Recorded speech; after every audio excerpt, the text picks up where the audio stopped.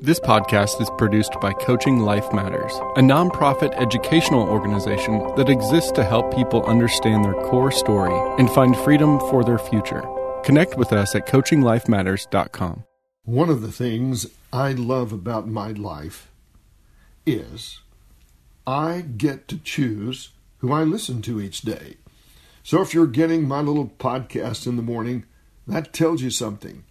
First of all, you can know I love you as a friend. And you either love what I send you and want to listen, or you're my friend and are willing to listen to the people I've chosen to listen to in the morning. I choose 3 people to be the most significant influencers in my life. One is David, king of Israel for 40 years. His son Solomon, who was also king of Israel for 40 years. And finally, Jesus of Nazareth, who claimed to be the king of the universe. Well, I've investigated each of their stories, and I'm captured by their honesty about life, their humanity, their personal confessions of their own brokenness and despair in life, and the incredible victory they came to in trusting the mind behind the universe. This choice to listen to the directions they lived has led me to joy inexpressible, personal healing, and relationship with friends, particularly my life companion and wife, Charlotte. You know, everyone longs to have a friend you can count on, who will be there, who will not leave you or forsake you, who will not shift on you.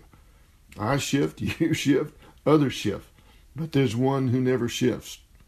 These 3 leaders have mentored me on what matters each day, how to discover and practice the habit of choosing to listen and practice their teaching. I invite you to listen to David this morning for some tips on how to view the world, how to view yourself, how to view God, and how to view friendship. Listen now to the heart of David in Psalm 32. Oh, what a joy for those whose disobedience is forgiven, whose sin is put out of sight. Yes, what joy for those whose record the Lord has cleared of guilt, whose lives are lived in complete honesty. When I refused to confess my sin, my body wasted away, and I groaned all day long. Day and night your hand of discipline was heavy on me. My strength evaporated like water in the summer heat. Finally, I confessed all my sins to you and stopped trying to hide my guilt. I said to myself, I will confess my rebellion to the Lord, and you forgave me. All my guilt is gone. Therefore, let all the godly pray to you while there is still time, that they may not drown in the floodwaters of judgment. For you are my hiding place. You protect me from trouble. You surround me with songs of victory. The Lord says, I will guide you along the best pathway for your life. I will advise you and watch over you. Do not be like a senseless horse or a mule that needs a bit and bridle to keep it under control. Many sorrows come to the wicked, but unfailing love surrounds those who trust the Lord. So rejoice in the Lord and be glad, all you who obey him.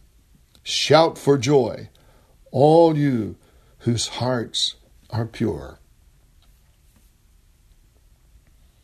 Today is a day where you can turn your eyes and focus on the great lover, the God of the universe, who sent his only Son to remind you, to remind me that at my worst, I'm his beloved friend.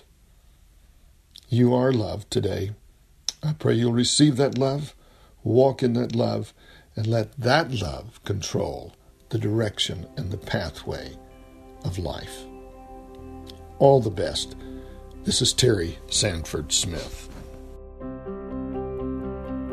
You've been listening to Your Life Matters, a podcast produced by Coaching Life Matters. Stay connected at coachinglifematters.com.